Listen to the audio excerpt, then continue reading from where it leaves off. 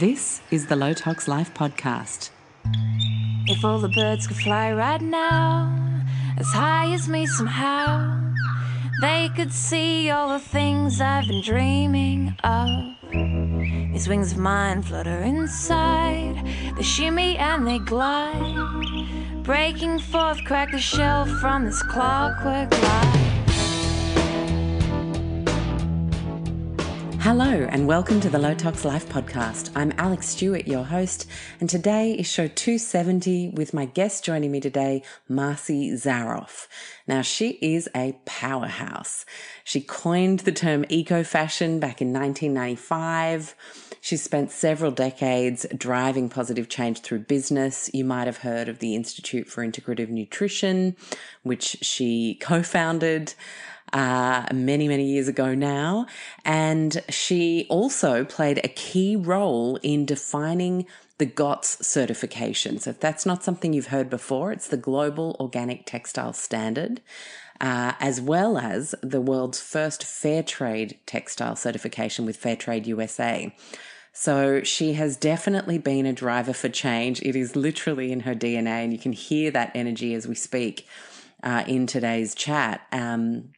She also has a fantastic book out called the Ecorennaissance, a lifestyle guide for co-creating a stylish, sexy, sustainable world. And I think what I love about having such a diverse range of guests on the show, for me, it speaks to our diverse listenership in the sense that some of you out there, like me, you really love living in a city. You love the connection to the people all around you in that way, theatres, cafes, whatever it is that you love about the city. I really like driving change from the city, from my balcony worm farm, being a part of the change as an urbanite. But a lot of people resonate more with returning to land or moving to land or have grown up in regional areas, in country areas, and the change you're driving is more focused on the soil and biodiversity in terms of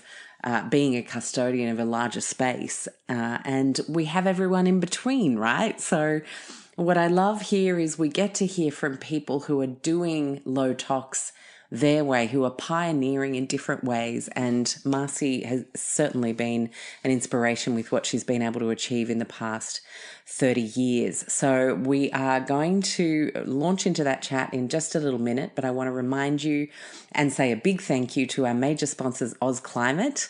You guys know I'm a huge fan of dehumidifiers and air filters for most homes. I can usually find a reason that people need these appliances. And while I definitely don't like to tell people to buy extra stuff, keeping our indoor air healthy keeps us healthy, which means we can do more for our beautiful planet. And I really genuinely believe, especially with many of the poorly designed houses that we all unfortunately find ourselves living in, initially unbeknownst to us, some of the tweaks that we can make with appliances like air filtration and dehumidification can really make the world of difference. So all year round, you have an extra 10% off their already discounted prices at Oz Climate. That's AUS climate.com.au. Enjoy. By the way, your code is LowToxLife. Now, we have one more week of the wonderful team at Butcher Crowd who help us make sustainable, ethical meat choices if you are a meat eater in a way that is delivered to your door. You don't have to shop around to 5 different places, and they do it in a cost-effective way. And you actually have a fantastic offer, all new customers, for one more week. You receive $100 off, not $100 off, $100 of extra goodies or $170 of extra goodies, depending on whether you sign up for their small box subscription or their large box subscription. And so for the first 3 months of your order, you'll actually get a very big order at no extra charge, thanks to the freebies that they're adding in there. So your code is LOWTOX. And you can head to their website. There's some fantastic information there about the way they source meat, about the way they source seafood, because they've started adding seafood, specifically wild caught seafood that is sustainable. on their website. Very transparent, really amazing small business that is driving change and making it easy for families and couples and people everywhere to join the revolution of, if you are eating both plants and animals and fish, that you're doing that in the best way possible for the environment and for the animal welfare in terms of the way that those animals are raised. So those are the two offers this week. I hope you enjoy them. As I said, Oz Climate is all year round as our major sponsor, and Butcher Crowd, you have one more week to make the most of it. Now, here is this wonderful conversation with powerhouse entrepreneur and innovator Marci Zaroff. I hope you enjoyed as much as I enjoyed meeting her and chatting to her and vibing on this incredible energy that she has to continue to create change for our beautiful world. Hello, Marci. How are you? I am doing great, thank you. How are you? I am super well. It is evening for you, morning for me as we record this. And you live in my favorite city, New York. I absolutely love it. And I want to talk about that actually, because we're both obviously very conscious people. We live aligned with nature, however, wherever possible. And yet we both love cities. And I was really interested to see, why do you? Because so many people who reconnect with nature then go, I've got to get out of here and live in a yurt. So yeah. Why do you love Manhattan so much? I think life is about balance, right? And I happen to be a very high energy person. So I thrive in the energy of New York. But then I need to refuel, reboot, rejuvenate, and I need to get out in nature. I need to shut down. I need to take a walk. I need to be on the water. I'm a total water girl. I grew up in Florida. So, I was always in the ocean. And, I have a house in Costa Rica and I have a house in Pennsylvania, which is in a rural area. So beautiful, beautiful parks. And my husband and I love to bike ride and go hiking. And, but being in the city, I mean, it's where all the action is, right? And, I'm in the fashion business and it's where the fashion world is really, the heart and beat and pulse of fashion. And, so I thrive on that kind of energy. And it's my world is really about balancing, different worlds. It's about bridging, the tree hugger and the fashionista, right? Or the tribe and the boardroom, right? So it's like business, but it's also, ecology and environment and community and tribe. And I love all that stuff too. Yeah. Okay. Very similar. So as I opened the page of your book, your dedication was to Horst Rechelbacher. And I was so excited to see that name because I had come across his work. I remember when I was a counter girl in retail in one of the cosmetics houses, and this new brand came. It was the mid-90s in Australia, and it was Aveda, and it was this. She had the most beautiful uniform out of everybody. It was so natural and flowy and lovely, and everything just smelled delicious. And I remember being really affected by it. I'd come out of my teenage years wearing Impulse cologne sprays in dance class and hideous fake phthalate-ridden, horrific hormone-bending stuff. But I still couldn't clock what the difference was until a few years later when I went on my own journey of discovery of what is natural and what is hindering our health in cosmetics and perfumes and that whole industry. And so Horst was, of course, the founder of Aveda, who then sold it on to Estee Lauder Group. And what I was excited to see his name pop up, because I had then always followed his work in Intelligent Nutrients when I was in New York once. And I bought his shampoo and conditioner. It was like, oh my gosh, finally a low tox shampoo and conditioner that actually works. And so I've always had a soft spot for him. And then to see that he was your mentor, or one of a really significant person in your development as a person and in business, I'd love to just ask you then how he impacted you. How did you guys meet? And what was that friendship like as it evolved? Yeah. So when I was actually still living in Florida growing up, and I think I was about 15 years old, I met another one of that I talk about in my book, a woman named Surya. and she was a hairdresser. And so, in the 80s, when horse was just getting Aveda going, she came across, one of their first products, clove shampoo. I don't know if you remember way back when. Yeah. And similar to what you said, she I came in to get my hair done and she put it in front of me. She said, smell this. I literally was like, oh my God, this is unbelievable. What is this? She goes, this is this new brand that I just, some distributor just introduced to me. Read the label. And I read the label and I was like, whoa, this is so awesome. It was like plant-based wisdom, ancient healing traditions, Ayurvedic philosophy, things that native wisdom, things that I was really inspired by. And I looked at the product and I had this like aha moment, like this is it. I was a business person. As wired that way. And so when I read this, saw this, felt this, smelled this, it just resonated on a very deep level. And so it parked inside of me like, oh my God, this company Aveda is like who I want to be when I grow up.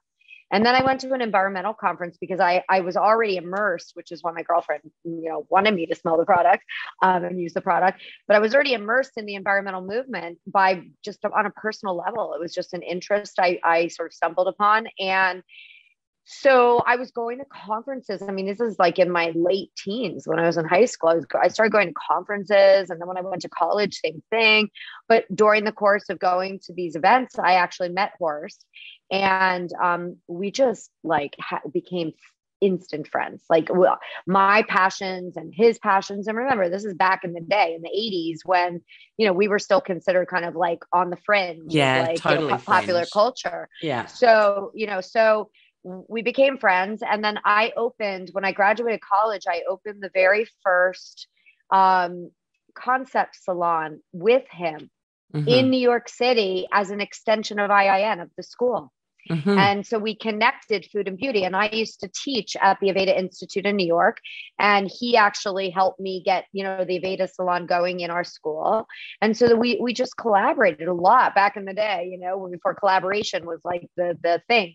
And just through that process, just got, built our friendship deeper. And I became very close with his wife as well. And started going up to Minneapolis and spending time with them. And then fast forward over the years, I was doing business with Target and Aveda and my company Under the Canopy launched my first textile company launched the very first accessories for Aveda.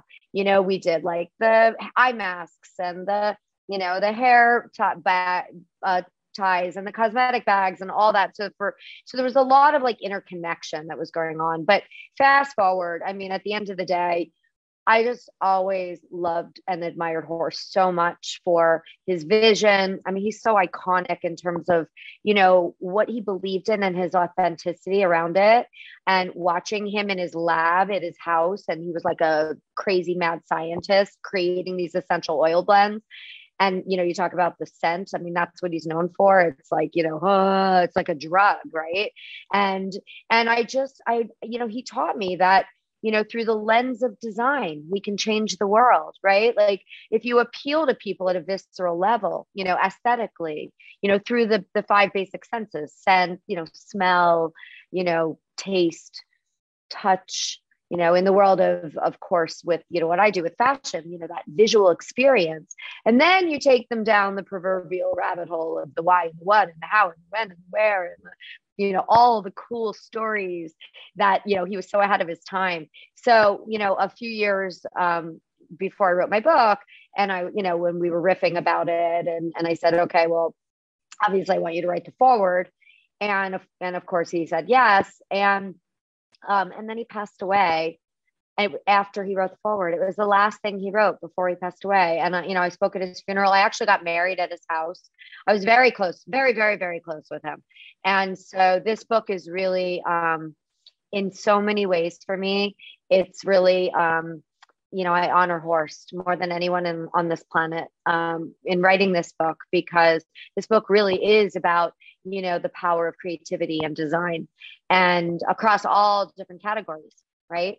Because we've designed everything that we see in the world. We've created it. And so, I dedicated the book to Horst and, he's such a special place in my heart forever. I love that story. Thank you for sharing it.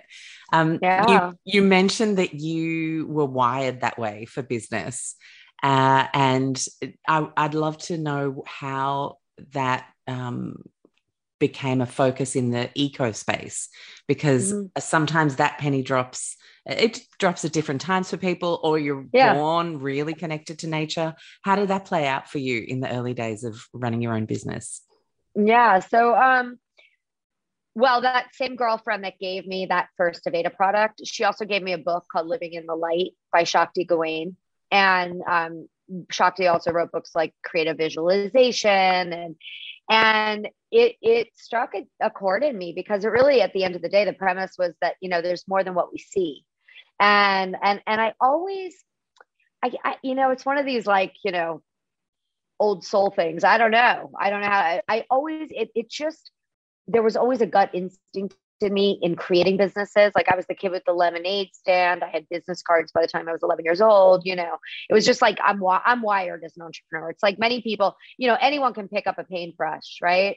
But not everybody can translate that onto a canvas. And I would say the same thing for business. Like, you can go to business school, but having that sort of wiring and all of those attributes of being an entrepreneur, tenacity, persistence, passion, all these things that kind of are you're like, you don't, optimism, you don't take no for an answer. You just go do your thing and pivot, all the things that are like inherent to who I am. I always was like, but I want to leverage those traits to do good in the world, I want to be a part of something bigger than me.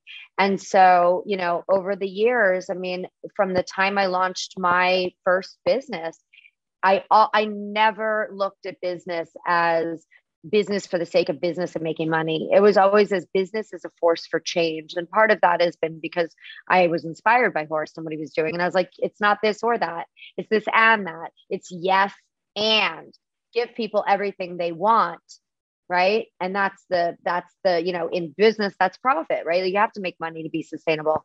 But in food, it's taste; in fashion, it's style and quality; and in beauty products, it's scent and functionality, right? And the and is all the sustainability piece that that really, for me, as not only as someone, as a citizen on this planet, but also as a parent. I believe, like, when we look through the lens of business, again, we have to do well by doing good, right? I feel like a little kid in a candy store oftentimes as an entrepreneur, because I get to do what I love, make a living, and change the world, right? Check, check, check. Sign me up. And you don't go backwards. Once you kind of subscribe to that mentality, it's hard to go beyond it. And what's happening now, especially after the pandemic, there's so many, people in the business world that are like, wait, I have great skills, but like, I don't want to do it for a company that is just poisoning and depleting and polluting and, and like doing things that are hurting me, my family, my humanity. And they're looking to pivot and say, like, where can I park my skill set and have everything, value and values, have, something I believe in, right? Something that I can be a part of. And I always say, we've all heard, or many people have heard about the triple bottom line, right? People, planet, profit, but it's really 5 P's. It's people, planet, profit, passion, and purpose.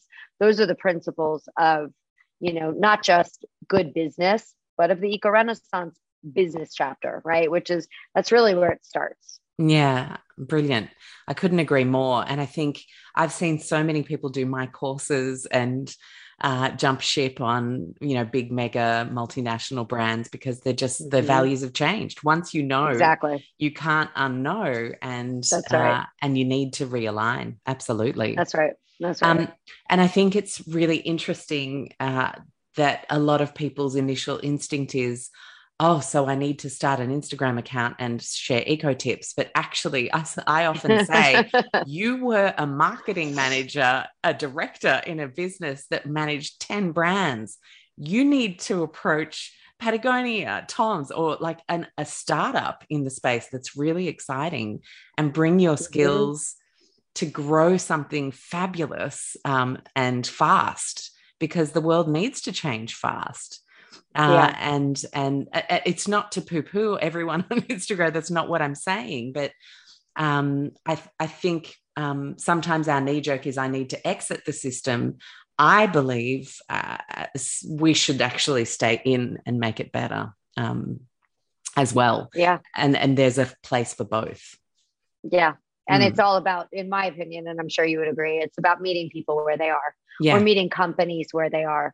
You know, it's not about judgment and attacking people for what they're not doing. It's really about, you know, holding their hands and helping them go on this journey. Because, you know, we all need to, it's like all hands on deck now more than ever before. I mean, you're in Australia, I'm in the US, like, you know, it doesn't matter where we are in the world, we're all speaking the same language, right? Which is like game on now. Like, human survival is at risk, right? This isn't even about protecting our environment, because our environment will outlive humanity if we destroy ourselves, right? Like, this is about, you know, understanding our relationship, our symbiotic relationship with our environment, and how, you know, supporting our environment is really ultimately supporting ourselves, right? Because it's, you know, we depend on our environment. The you know, nature breathes out oxygen, and we breathe in oxygen to survive. We breathe out carbon, and nature breathes in carbon. It's, you know, it's very interconnected, and we forget that. And that's the part about Ecorennaissance that I just want to make fun and sexy and cool and user friendly, is taking people on this journey and helping them remember who we really are and understand we're a part of nature, right? And so that comes back to, I mean, there's a lot of studies that even show, like, even if you just watch a nature scene on your computer, it's going to do something for you, right? Because there's this innate connectivity that we have, that, you know, and we're born, we grow, we die, just like nature. Yeah, exactly. We all become food for shrooms in the end. So you have obviously got a very strong footing in fashion, but you name dropped IIN there. And I feel like we need to just quickly let people know that you were the co-founder of IIN, which is the Institute for Integrative Nutrition, the largest health coaching school in the world. Tell me how that came about. So, well, as I mentioned earlier, you know, I sort of dove head first into the health and wellness movement in my kind of teens. And then I was just cooking all the time with my girlfriend, the same one that gave me the book and gave me the Aveda clove shampoo. We used to cook together and make like kale and hijiki and like quinoa and things that like people are like, what is that? But people were intrigued because, you know, I walked my talk, right? So I was doing it because I felt so great. And that obviously came through, right? In like my energy and my skin and my hair, like all of the ways that you manifest health when you integrate the energy of good food, right? Because to me, you know, and what we were teaching at the school always was, you know, the first thing that changes when you change your diet is your blood, and your blood is your life support system. It feeds you. It is you. You are what you eat, right? That's not just a cliche. It's the truth, right? It's the energy that you put in your body, like water for chocolate, right? So, you know, so for me, it was just like living the life, and people started asking me questions all the time. And I was like, I was also, believe it or not, I was working in investment banking, right? So I was like a finance business person, but I was like cooking for people who worked in my office. I would like bring lunch for everybody. And it was like all these crazy, weird, organic, you know, beans and grains and vegetables and sea vegetables and things that people were like, what is that? But they loved it. And I was like, wait, where can people go to learn about this stuff? And there wasn't anywhere. So I started the school with, I came up with the idea of the school, and to take people, what we originally called it Gulliver's Living and Learning Center, to take people on a journey to the land of health and self-realization and discovery. And I met Joshua at a conference, and we just like shared ideas. He was living in Canada. I was living in Manhattan. And I was like, well, if I start this, you know, and he had a similar interest. I was like, would you join me and we'll do it together? And he said, get it going. And then, you know, I'll move to New York and let's do this. So that's what happened. It started out of my apartment. My sister-in-laws were all my first students. They would I would have a class in my apartment and it would be like everyone I know. And over time, it just like the room just got more and more crowded. And all of a sudden my husband would come home from work and be like, who are all these people? There'd be like 50 people in my apartment.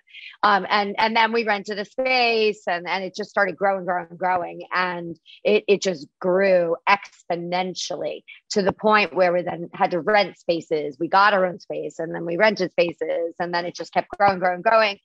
I sold to Joshua and exited because I had kids and it was time for me to like move on, live out of the city. But really I had an opportunity to connect the dots into fashion already by the time I sold to Joshua, because I had already connected food and beauty with Horst. And then I met some members of the Saudi Arabian royal family. It's kind of a funny story. And because they became clients of mine at the school, in particular, one princess who was trying to get pregnant. And somebody told her, maybe if you change your diet, that will help, because she had gone through in vitro a few times and nothing was working.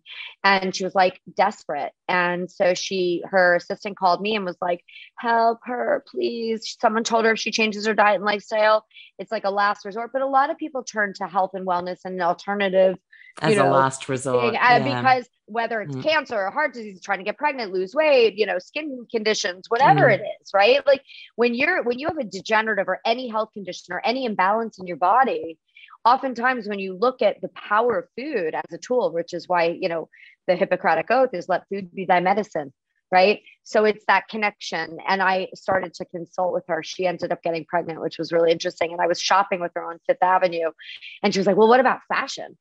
And I was a fashion consumer too. And I was like, well, if I make stuff, will you buy it? And she was like, of course. So I started making stuff and I coined the term eco fashion in 1995 because I saw this missing link in the wellness equation. And I started the first sustainable fashion and home brand called Under the Canopy.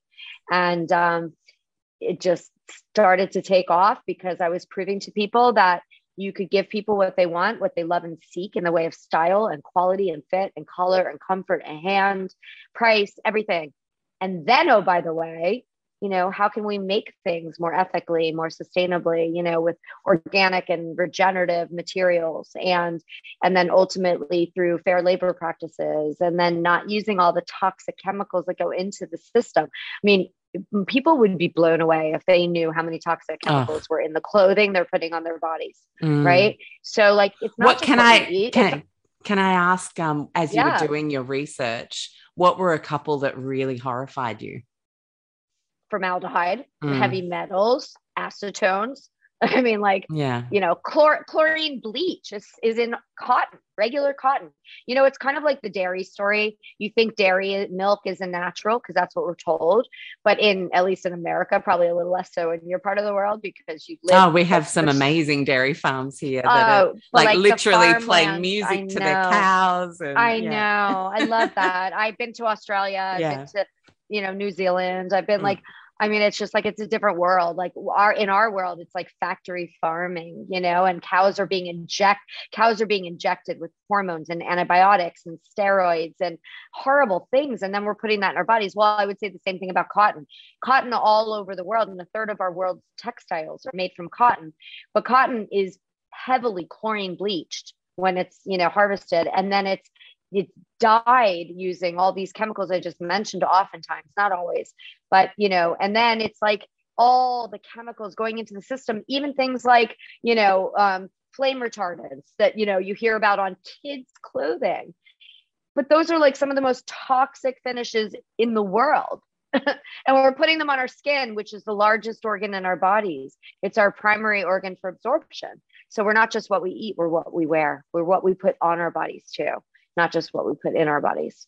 And so in the eco fashion space, did you find it hard to tick the fair labor and the environmental boxes, as well as creating something profitable that was still at a price point people would buy as a pioneer? Like, I'd imagine at the start of that, without a huge amount of resources and tons of people in the marketplace offering various things in the supply chain. Was that tricky? Yeah, I mean, I would say, until we really started to build the market, there's always like that, like sort of balancing act between price and like making sure you're doing things right. And to me, that was never an issue. Like it's about no compromise, right? So I would always like do what's right, and know that like as I build, I'll be able to get better economies and be able to get prices back, down. So I would cut back on my own margins to kind of take it for the team to get things going. But recognizing, and, even Yvon Chouinard in his book, Let My People Go Surfing, which he's the founder of Patagonia. He says the same thing, which is like, if you step back and you do the right thing, at the end of the day, you're going to leap forward, right? Because the amount of loyalty you can build and trust and, the authenticity and transparency were always fundamental to my life work. Whereas now it's like, those are hot marketing topics and terms, right? But like, that was just kind of like who I was and what I wanted to do was like, do the right thing and believe in it. And I've like never strayed from that. I've strayed in a lot of business tactical things, but I've never strayed from like my meta vision, to make the norm the alternative and the alternative the norm. Yeah, love that.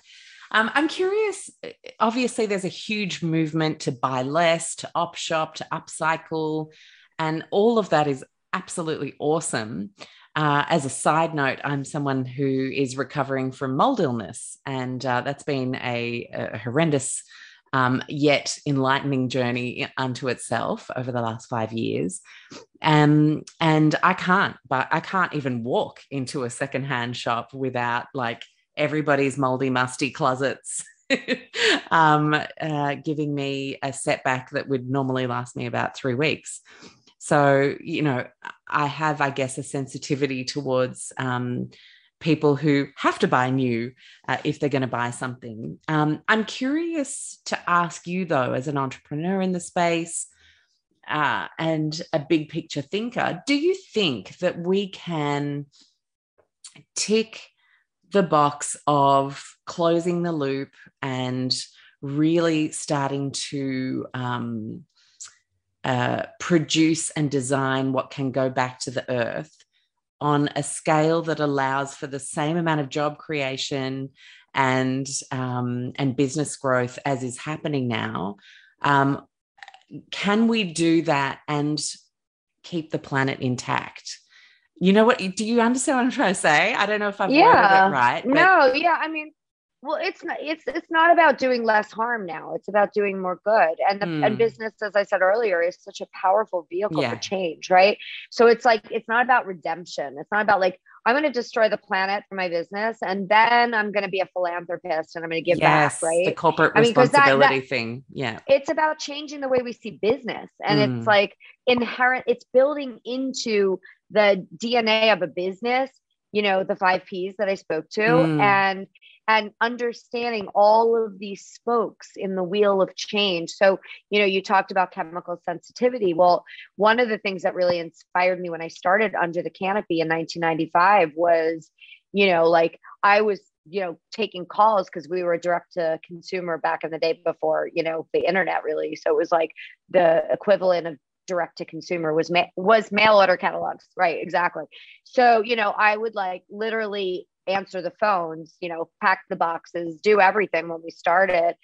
And it used to blow my mind listening to people's stories about, you've got in America alone, I think there are 70 million people with, chemical sensitivities, a third of our population, here has like asthma and allergies and skin conditions and all kinds of reactions to, to chemicals. And yet people don't stop and think about textiles, which we live in, we wear 24/7, right? Like we sleep in textiles, we have them on our body all day long.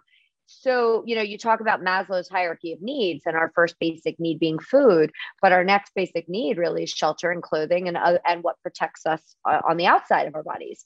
And so when you start to think about all those chemicals that are inherent in the system, to me, and why I pursued eco fashion was because to me, it was almost like bigger than food, right? Because the waste, water, energy, social justice, chemical use, climate change, all those impacts that are coming out of the fashion industry make fashion one of the largest polluters in the world of air and water. And we can't discount this industry. I mean, you'll see statistics kind of range depending on what's included, but like up to 10% of the world's carbon footprint is coming out of the textile industry, right? Fashion textile industry. So, we're sitting here now where climate change is like, it's like game on, guys. Like we have to all hold hands and play a part of, play our role. And fashion is a huge part of that. So the whole fashion industry globally, and I'm on the board of an organization called the Textile Exchange, and we have, members all over the world, and everybody's coming together now and saying, we're going to reduce our carbon footprint by 45% by 2030. This is an industry-wide commitment because we recognize, right? Like not only are we a huge part of the problem, but we can be a part of the solution. So it really does come back to, can we create businesses that are doing well by doing good, as I said earlier? Yes. And we have to be mindful, set strategies, do the right thing, not look at it from a marketing standpoint. Like this is not a marketing proposition. This is about changing the way we create, which is why in my book, I talk about creation and art, because it doesn't matter what modality art comes in, whether you're a painter, an art, poet, or you're a business person, right? Or, or you're a designer, or you're a musician, or, we all have an art. We all have something we're contributing, right, to this planet. And so if you're not a part of the solution, you're part of the problem. Yeah, 100%. Now, in your book, one of the things that I really like that you include is a manifesto, an Ecorennaissance manifesto. I love these because for me, it's like the ultimate distillation of all the things in someone's head and experience about a topic onto a page as what you believe the most important calls to action really are. Is it something that evolved for you onto the page, the manifesto, over time? Like, did you have to kind of audition thoughts as like, oh, no, that doesn't make it, it's not big enough. That's what I want to say. Like, how did you come up with yours? I mean, part of it really is because I've spent the past 30 years, educating and inspiring people to like step into this world across categories, right? Food, beauty, fashion. The manifesto was just like, close my eyes. What resonates in terms of what are the things I'm asking people and I'm saying to people when I'm trying to help them understand that this is not some like, like crunchy, like woo-woo thing that I'm teaching them. This is very like practical, human, basic, like, why wouldn't you want to know this? Like, to me, it's so obvious, right? Like, it's not why would you live this lifestyle? It's why wouldn't you live this lifestyle? Yeah. If you can have everything you want and be a part of changing the world, and be healthier because you're making better choices for yourself, your family, and the world around you. Like, why would you push back on that? And the reason usually, honestly, the roadblocks are usually things like price or compromising quality or what I want. It doesn't taste good. It doesn't smell good. It doesn't look good. It doesn't, so if we can give people everything they want, then you shift that question. Right. So for me, having a mantra is a reminder of like, what's at the core of this movement, this eco-renaissance movement, this rebirth of humanity, that's really being built on the awakening that we're all a part of an ecosystem. We're all in this together, safety, trust, respect, balance, kindness, gratitude. These are so fundamental to just like living a happy, awake life. Yeah. Cultivate self-care was one that jumped out for me because I think a lot of modern women especially struggle with this one. What does self-care look like for you every day? What do you do? Yeah, well, I would say I'm somewhat of a spa junkie. That's my visit to the doctor. So I start my day every day. I will steam. I actually, will go into a jacuzzi or a pool or the ocean, depending on where I am. I like water. I like to that brings you back to body. Yeah. And when I'm steaming, I'm meditating. Like that's my time that like, don't talk to me. I don't want to like, I just want to be in my own world. And then I love like body work, and I love to walk and get outside in nature. I'm not really a huge winter person. So in the winter, like, so New York is the perfect choice then. But I travel a lot. And when I travel, I think what keeps me sane again is making sure like I do find the hotel spa, or this, and I always look like, is there a steam room? Is there, because I start my day that way. I have a green juice or a, nice, healthy kickstart to my day. I take that time in the morning to just rejuvenate and just ground myself. And then I hit the ground running. Boom. And you have kids, don't you? I have 5. Wow. I have 2 from my first marriage. So I have 2 that are my natural children, and I have 3 stepchildren. So yeah. Do they all live with you? No. Now their ages 18 to 26. Got it. So they're all kind of like, but my husband, and I have kind of a very somewhat unconventional life, I should say. We have, a house in Pennsylvania and an apartment in New York. So we kind of, and we're both entrepreneurs. So we kind of like wherever we end up, and like, we'll go, a week or 2 without seeing each other. And it's just how we roll. And then we have a house in Costa Rica, and we're going tomorrow. So I'm literally in countdown mode right now. Lovely. But that's where I really go, and like we're outside the entire time. I mean, we like only sleep in our beds, and then I'm in the ocean. I'm, or I'm on, I'm walking in nature. We're hiking in the rainforest. I'm in Costa Rica, such a mecca of like the ultimate 12 different ecosystems, I believe. 100% renewable energy. Just like incredible. So it's incredible. like it is my happy place. Yeah, I love it.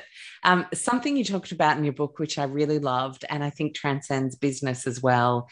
You could apply this to community efforts. If you're trying to change up the canteen, you could apply it to everything, is to build win-win relationships.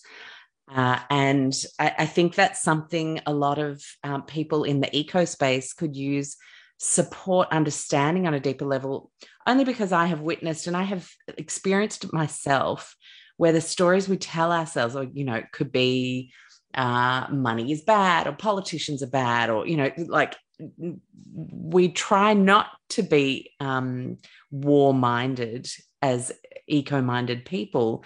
And yet, because we were raised in systems where there are these warlike conversations, and you have to pick a side, and you have to exit or be a part of a tribe, I think sometimes we forget just how important actually seeing through toughness and difficult moments and misunderstandings and different ways of seeing things, and moving into dialogues that allow us to create win-win situations, I think is one of the skills that is actually going to allow us to really turbocharge all of the efforts people are making right now to create a better world, whether they're doing that through business, through building permaculture gardens, and everything in between.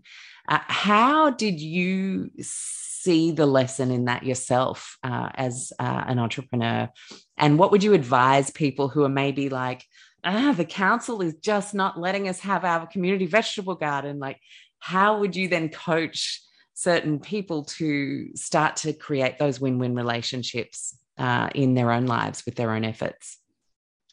I mean, I think there's a couple things that are just popping in my head as you're talking. One is it's everything is about perspective, right? So you can choose to see all the negative stuff, or you can choose to see the positive. And it's like the law of attraction.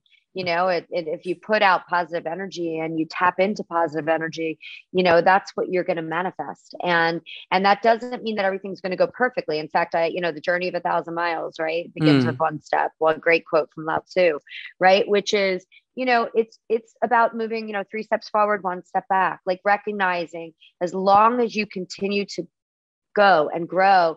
And the one thing that I would say that I've learned as an entrepreneur, 30 years in the baking and being in business, is that what we might perceive as challenges or like, walls, really are our greatest opportunities. That's when we learn and grow the most, right? Because it forces you to stop, reset, think, like just kind of go, okay, this isn't working. And it's like, who moved my cheese? Don't just keep going there and hitting your, the no cheese or the wall. Pivot. The ultimate lesson in life is to surrender and to let go and to pivot. And remember, because we're made of energy, we inherently just want to flow, right? And we can't flow when we hit walls. Our energy gets blocked. So if you try to force a square peg in a round hole, you're just going to get so frustrated and you're never going to get where you want to go. So if you just drop in, and I always joke that I've been like a walking cliche, like what doesn't kill you makes you smarter and stronger. One door closes, another one opens. But really what that means is like when you hit that place that you think is like, oh no, because we all do. That's part of the process. That's part of the ride, right? Instead of getting paralyzed or stuck, right? Like never get stuck in the muck. Pivot, change direction, go this way, go over, go under, go behind, whatever you need to do, but change course. And that's like not only professionally, but personally, I think if I could give one piece like lesson that I've learned is just don't get stuck and don't get all worked up over hitting something that like is an obstacle, because that's part of the process. That's part of the fun now. Like I actually I'm like, yeah, bring it on. I hit a challenge. I'm going to like work through it and I'm going to get smarter, stronger, and better. I love that advice. I think sometimes we're so focused on the thing that's not working that we forget that a pivot or a change of heart or a different connection through is actually what we need to create that moving energy again and move forward with what we want to achieve. And also the win-win part of it is if you go into relationships, right, which I'm like, as somebody who just has built businesses, but also just, being out there in the world, like it's all about relationships, right? We're all in this together. We're human, but we're like social creatures and we want to hold hands. We don't want to be alone. That's why jail is punishment, right? When you're by yourself. So, I think the idea of a win-win relationship is it's about we, not me, right? It's about like, how can, and you mentioned this at the beginning in the intro, which is serving others is serving ourselves, right? It's about like trading energy. And I approach every single relationship that way. I try to, I really do, which is like making sure that, you have that lens of like, what's in it for both of us? How can this be mutually rewarding? Because that's how it's going to be sustainable. If you don't approach it from that place, someone's always going to feel deprived or like they're giving up something or it's not fair. And it's eventually going to break. Yeah, 100%. Okay. So before we wrap up the conversation, I just wanted to ask you about the 5 pillars of the Ecorennaissance, because I think these are beautiful and you've been talking about them the whole time we've been talking anyway. It's been woven in, but they're 5 C's: creativity, connection, consciousness, community, and collaboration. When you articulate those 5 pillars, is this for you a vision on the personal and professional level of the way the world needs to move forward? Yeah, I mean, I would say that, those 5 pillars for me were really the thread that connected all of the chapters and all of the sectors of popular culture, and connect agriculture to popular culture, and connect food to fiber, and connect us all, and connect us to nature, and connects everything, right? Like when I really think about like, what are those like forces, those like principles, those like, what's fundamental to the eco-renaissance across no matter what you think about. Those are the 5 things that came up for me, right? So creativity, because we are all creators. And again, going back to what I said at the beginning, where the power of design is so inherent and we created the reality around us, what we see. Let's create a new reality, right? Let's co-create a new reality, which can lead me actually to another C, which is collaboration, because 1 + 1 = 11. We're stronger together than we are apart, exponentially. Right. So we have to remember the power of collaboration. And then connection, as I just spoke to, the symbiotic relationship we have with our environment, that's one level of connection. We're also all connected. We're interconnected. Look at what the pandemic showed us. Holy moly, the whole world. I mean, if you could have told us 3 years ago that the entire world would just shut down. Yeah. I mean, like, what would that take? Right. Like, but it was like so profound, because like the gift that the pandemic gave us was the awareness that we're all connected. Right. And like, we're all in this together. We all share this planet. We all share, common air and water. It's like, right. We're all in this together. And then, the whole idea of consciousness, it's like Albert Einstein said, we can't solve today's problems with the same consciousness that created them, right? So creating that new reality is about climbing the ladder of consciousness so that our perspective gets bigger and wider, and we see things very differently because we see them from a higher place, right? A higher level of consciousness, so, right? Do you feel like maybe then the what is the energy I feel? I feel like sometimes you're just watching two parents fight before they're supposed to actually just break up and part ways when you're on social media at the moment. There's such a dissonance. There's like a real fight culture. I'm righter than you are, and I'm uncovering this, and you're wrong, and you're a sheep, and you're a anti-vaxxer. Like, there's just so many names being thrown around. Do you feel like this might energetically be like a last holding on to an old consciousness before we actually realize everything's related? Yeah, no, for sure. I mean, we're living in a modern day Star Wars, right? You've got the light, you've got the dark, and everybody's like at odds and fighting about everything.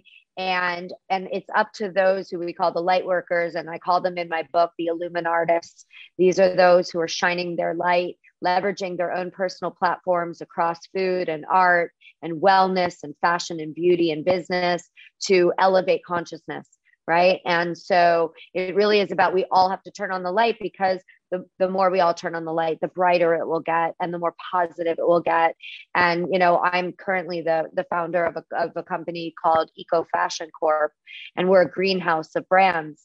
And our common DNA is about, bringing the seed, which is the light, the life and the light, that the farmers, the 570 million farmers across the world, are planting seeds, right, to bring life to us, right? And so it's about planting seeds of consciousness in people and helping them recognize. And that's why I wrote the book across all these different lifestyle chapters, is because I don't know where that seed is going to get planted, but I know that once it's planted, we need to cultivate it because it will inevitably grow. And then, and the reason I started moving from one sector to another, from food to beauty to fashion, business, art, all these, areas is because people go, well, what else? What's next? What more? Once it kind of resonates for them. And our greenhouse of brands at Eco Fashion Corp has, MetaWear, which is like taking people beyond, and companies beyond. We have a B2B manufacturing platform. We have 2 brands on QVC, which is a TV shopping platform, one called Seed to Style and one called Farm to Home. And then we have a brand called Yes And, which was really inspired by Ecorennaissance in the book, the name of the brand, because I kick off the opening introduction, the chapter, talking about the philosophy of yes and, that we can have everything we want and so much more. Living consciously is not about deprivation. It's not about sacrifice. It's about value add. It's about getting more. And then it's like, values, right? That's the name of the game. And I think in that yes and is beautiful. I love that, by the way. And I think it's about getting more in relation to what that feels like for each individual, right? Because it's going to look so different for everybody. Absolutely. It's, this is a journey that there's no like playbook that's exact, and I, again, in my book, I really try to, meet people where they are, make it user friendly, give resources and tips. And then my Illuminartists, I'll give their tips. It's just like, this is fun. This is about community, which is really the 5th C, right? Which is about, whether it's local, it's regional, it's global. I mean, you're across the world for me right now, as far as I think any other country. And yet we're speaking the same language, right? We're connected and we're in the same community. And I think we have to remind ourselves who we really are. Because at the core, when I talk about source, because I'm in the fashion business and food and beauty, and it starts at the source, right? It's about sourcing, farm to table, farm to home, it's sourcing. And that's what people want to know now. They want transparency. Where did it come from? How's it being made? Who's making it, right? But it's very metaphoric for our own source, that where the light lives, right? The love that's waking up right now, right? It's that reminder of that's where all of our answers are, at the source of who we are. Oh, I love it, Marci. I think you've done a beautiful job with this book. We can get it pretty much anywhere, right? Yeah, it's although we're going into another print, because I was just told that Amazon USA is sold out. I don't know about Amazon in Australia. And I know it's in UK and India and many, many other places, but QVC and Target and Barnes and Noble, and it sells online. Ecorennaissance, co-creating a stylish, sexy, and sustainable world. Because again, this is co-creation. 1 + 1 = 11. And I'll just wrap by saying, Horst's birthday was 11/11, and I got married at his house on 11/11/11. Oh, wow.